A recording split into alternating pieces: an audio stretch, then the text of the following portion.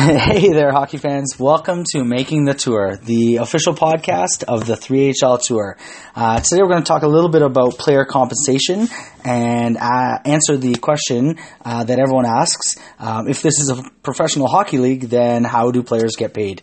Well, similar to other professional sports tours, aka the PGA Tour or NASCAR, players and teams are compensated based on their overall performance.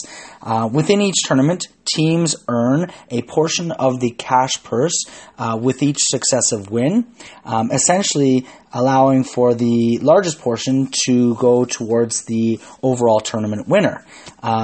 Individual players also have an opportunity to earn player bonuses based on their individual performances as well as the overall team performances.